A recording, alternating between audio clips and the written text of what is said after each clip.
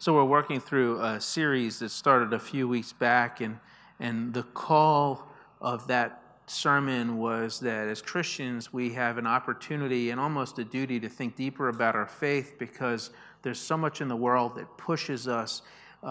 Paul talks about pushing us to and fro, like the waves in the ocean. And cultural trends are like the wind. They come and they go. And anyway, so one of the concepts for us as Christians is to kind of have one foot in the world, so we're relevant and can relate to the people around us who need Christ, and the other is to be firm in our faith, so that we don't get swayed, into things that aren't going to be beneficial for our loving relationships with God and with our neighbors. So Paul wrote Colossians in the face of all of that cultural stuff trying to impact this fledgling new church. And he started off talking about, not to be confused by the different teachings that are coming into the church, but to stand firm in your faith, knowing that God, through Jesus Christ, loves you so much that you should want to be in that relationship. You should want to be obligated. And Paul uses all this language to try and show how important Christ is and who Christ was at the time when he taught and he died on the cross for their sins, and then he was raised again. And how he was at God's right hand, and we should set our eyes on him, and we'll get into a little of that this morning. But he really wanted to impress upon them that it's not so much an obligation out of need as much as God wants a relationship with us, thus the cross. We're free from guilt. We're free to be in that relationship, unlike ever before. And then Jesus in his teachings and in his examples really challenges us to want to be in relationship with the people around us and to care for them.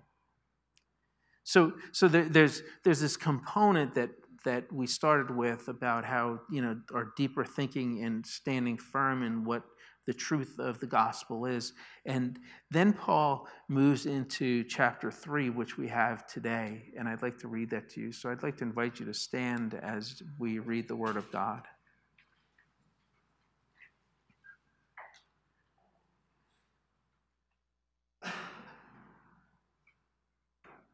He says to the Christians who've received Christ into their life because they want to, not because they had to, but because they want to. He said, since then you've been raised with Christ.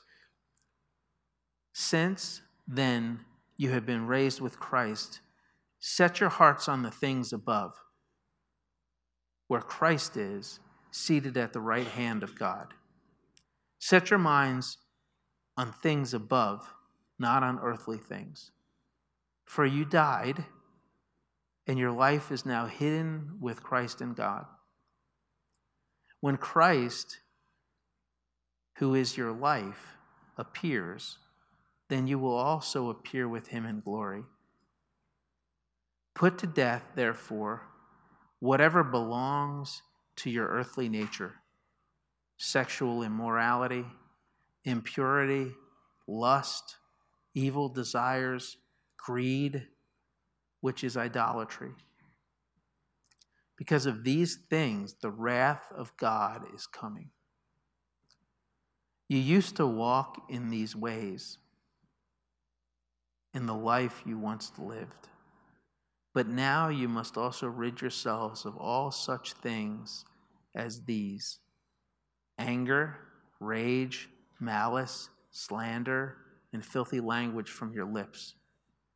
Do not lie to each other, since you have taken off your old self with its practices and have put on the new self, which is being renewed in the knowledge and the image of its creator. Here there is no Jew or Gentile, circumcised or uncircumcised, barbarian, Scythian, slave or free, but Christ is all and is in all.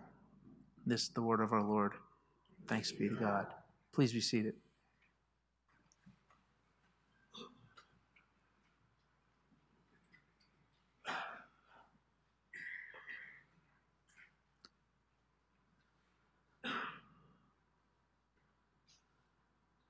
There was a woman named Julian in Morristown, New Jersey. Not Morristown, but Morristown. She's an 8th grade teacher, art teacher, very popular. And she began to really have, she began to be impacted by the convenience, the culture in which she existed with the 8th graders, and recognizing, did you ever do this? You wake up in the morning, you go to your closet to pick something out, and you're like, I don't have anything to wear. And in front of you are like a row of clothes. At so many levels, we're so blessed in this country that it really pushes us and challenges us in the idea of Ecclesiastes. Ecclesiastes is an Old Testament book attributed to Solomon. Solomon was a person in the Bible that had everything, more than you could ever imagine. And what he writes about is kind of this concept. If you could have anything you wanted, just kind of like by thinking about it, when would it stop? How much is enough?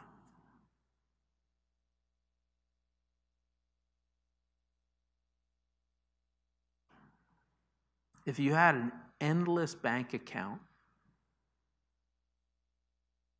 what company would you own? What kind of car would you have? Or would you have a house or a museum for all the cars you want?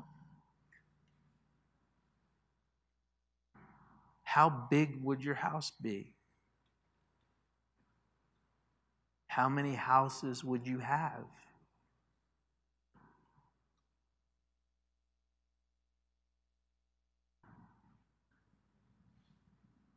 If you bought Amazon, you could have just about anything you wanted. If you had a plane, you could fly to all of your houses all over the world anytime you wanted. I just want a house in Norway and in San Diego so I can have winter when I want it and summer when I want it. I'm not much for fall and spring. No, but seriously, did you ever think about that? You could have, if you could have everything and anything you could ever imagine, what would it stop at? Would you be content driving like an older car and having a few outfits in a modest home? Or would you need stuff? It's really challenging. So anyway, Ecclesiastes addresses all that. And here's a guy who has everything you could imagine. And he says that it's just useless. It's worthless. It's meaningless. He tried to fill his soul with possessions of the world, with desires, and he ended up finding that once this desire was filled, he just moved on to the next desire. And then he moved on to the next desire, because in the end, once you fulfill it, he found it was empty. And then he found the next thing was empty, and the next thing was empty, and the next thing was empty. He found the only thing that mattered was God. My kid, I have kids, and one of our favorite movies, one of my favorite kid movies, is Penguins of Madagascar. I don't know if you've ever seen that. It's about this guy, Dave, who's an octopus, and he's really upset with the penguins because they're so cute. And everybody loves the penguins, but they hate the octopus. So he goes on this rampage to destroy all of the penguins, and not destroy them, but to make them uncute, or so he develops the whole movie is all about this kind of this mentality where he wants to make them ugly. And in the end, he gets his desire. He gets them all ugly, and the New York City sanitation or extermination group comes, and they're sucking up all the penguins because now they're not cute, lovable, cuddly pet things. They're like vermin that they're trying to just destroy. And there's this scene where Dave the octopus is there, and he all of a sudden he realizes he feels empty. He accomplished his goal. And he thinks about it for a minute, and he says something along the lines of, now what I need is more revenge. I'm going to take it out on puppies and kitties and anything cute. And I think when what Paul is suggesting to us in this text is that when we get so wrapped up in this world,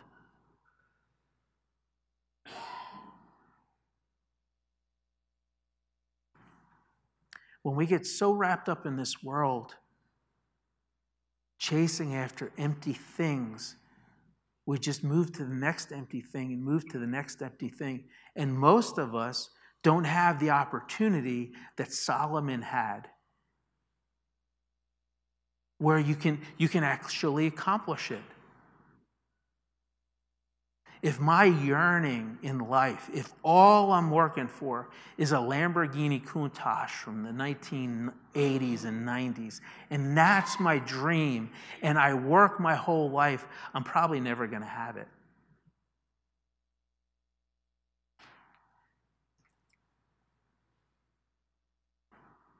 So the trick for us who aren't Solomon is to figure out how we can keep a check on those desires that lead to emptiness. And Paul's list for us is sexual immorality, impurity, lust, evil desires, and greed. Did you notice out of that list, I'll give it to you again, sexual immorality, impurity, lust, evil desires, and greed. He mentions one twice. Sexual immorality and lust. And you can lust after things, but typically lust is connected to sexual immorality. Because for Paul, that not only destroys relationships, but it destroys your soul in the process. And he's very serious about that. But there's the list. So this woman, this 8th grade teacher, she decided in the midst of all of these kids that had all of these closets full of stuff and not having anything to wear, and she recognized that most of their clothing was cheap and not eco-sensitive, and it was ending up in landfills because they wear it once or twice, and then instead of passing it on, they just were throwing stuff out. What she did was she came up, she made a plain gray kind of simple dress and made the commitment to wear it for 100 days straight. So every day she wore the same dress. She wore the same dress. Now wait, she washed it. So don't get carried away. She was washing it. But she wore it, and the kids started to notice, and she started to talk to them about what the materials are in the clothing that we buy, and where the clothing comes from, and what the work conditions are, and how we end up getting cheap stuff, and how we really don't need to have a different outfit every day. I had the opportunity of about 8 months ago. My son had he was invited to this once-in-a-lifetime thing. He was invited to a Sweet 16 party in Short Hills, New Jersey. So some of you know about Short Hills, right? I can tell by the comments. So Short Hills is a very affluent community, and they have a Short Hills Mall. And so when we dropped him off, Denise and I, and I knew a little bit about Short Hills Mall because I went to school up in that neck of the woods. But we dropped him off and we went to Short Hills Mall just to window shop, right? So we went to the Gucci store, and mind you, it's like December. It's cold, right? We went to the Gucci store. We went to a couple of the different stores there, and went to the Tesla store, right? I love Tesla, and if you haven't figured it out, I'm a car guy who drives a minivan. So it was great. I love flip-flops. So if you see me in the summer, most of the time you see me in flip-flops. And so we went to Gucci, and we were looking at the flip-flops because it's the winter. So I figured they'd be on sale, right? Maybe 50% off, 80% off, 75% off.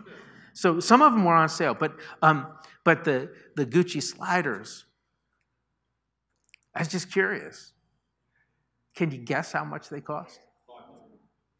$500.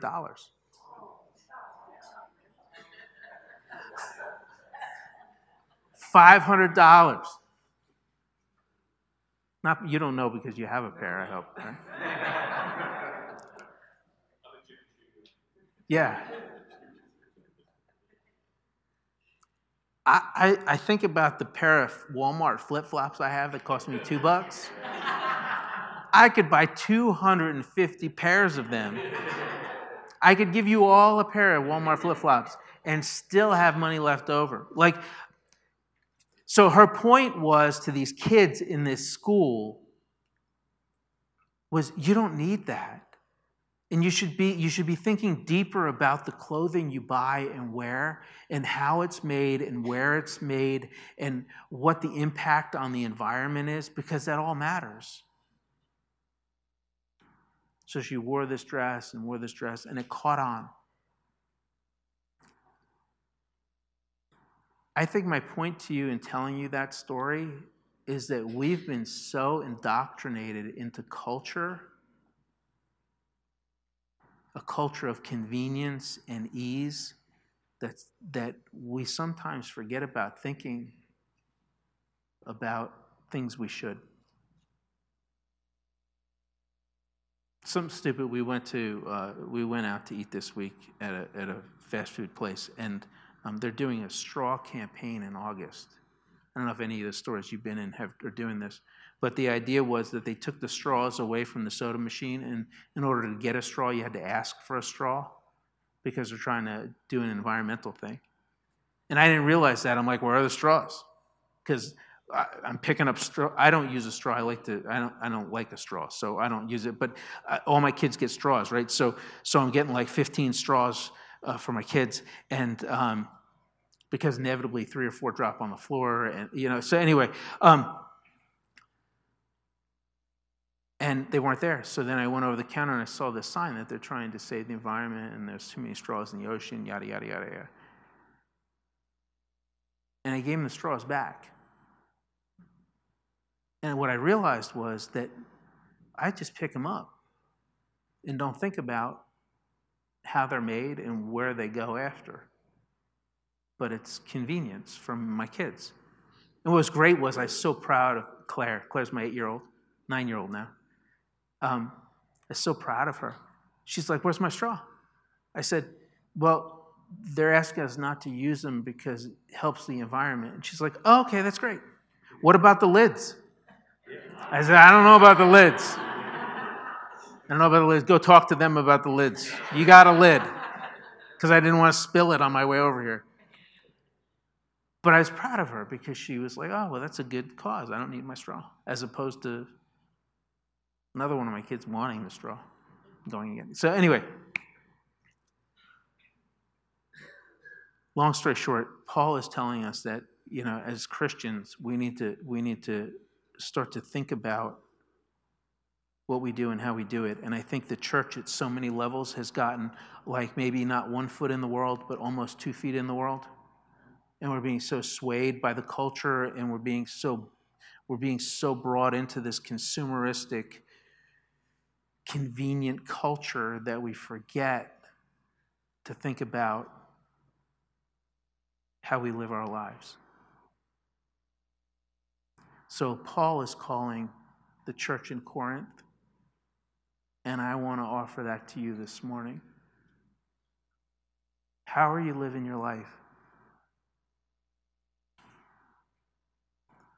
What are some simple little steps, like last week we talked about, if you were here last week, we talked about just setting your alarm on your phone for a daily time to pray.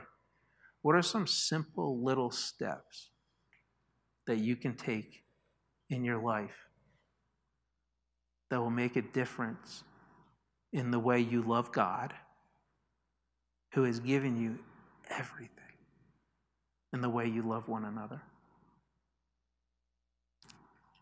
One of my teenagers is at the point where he's asking all kinds of great questions, and you might have these questions yourself or have teenagers who are asking you. But Revelations talks about heaven being paved with streets of gold. And he said, "Dad, if gold kind of contributes to the greed of the world, why would God do something like that in heaven?" So we went into this whole discourse about language, and it falls short of what heaven is, and how heaven, I've never been to heaven. Jesus has been to heaven, so I rely on what Jesus says about heaven. But we have to use words in cultural language to describe how awesome and incredible it is. And if God has created the entire universe, we're on this little planet, in a solar system with 8.5 planets. I guess I don't know what they did. When I grew up, it was 9 planets. Now it's is it 9 again? We went to 8, 9, something. All right, so sorry about the sidetrack. But we're on this little planet, and there are some planets in our solar system alone that are so much bigger than us. And is there gold on them? And what's out in the universe? And God has created all of that. So God is this God of abundance and life, and wants us to be in a great relationship with Him and enjoy the life that we have and the people around us.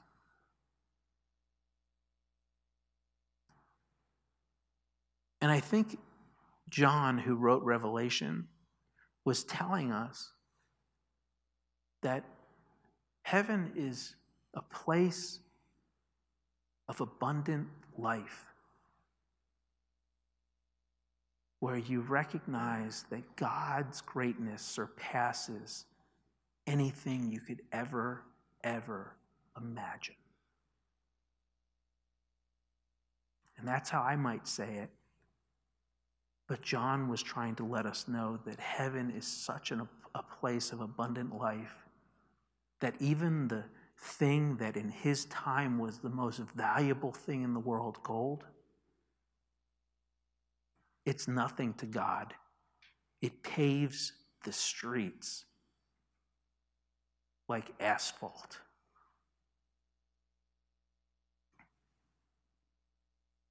So as we round out this sermon series, just think deeply about your faith. Don't get confused by the world.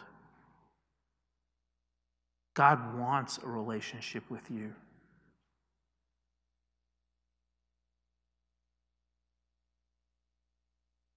And in wanting that relationship, we have not rules necessarily, but guidance for life. From like amazing letters like this where Paul says, hey, if you do this stuff that I'm recommending you don't, it's not gonna fare well for you. And if you do this stuff that I'm suggesting you do that's been proven over thousands and thousands of years to work, like love and grace and forgiveness, it'll go well with you. So be blessed. Take Colossians and read it this week and just enjoy what Paul has for you.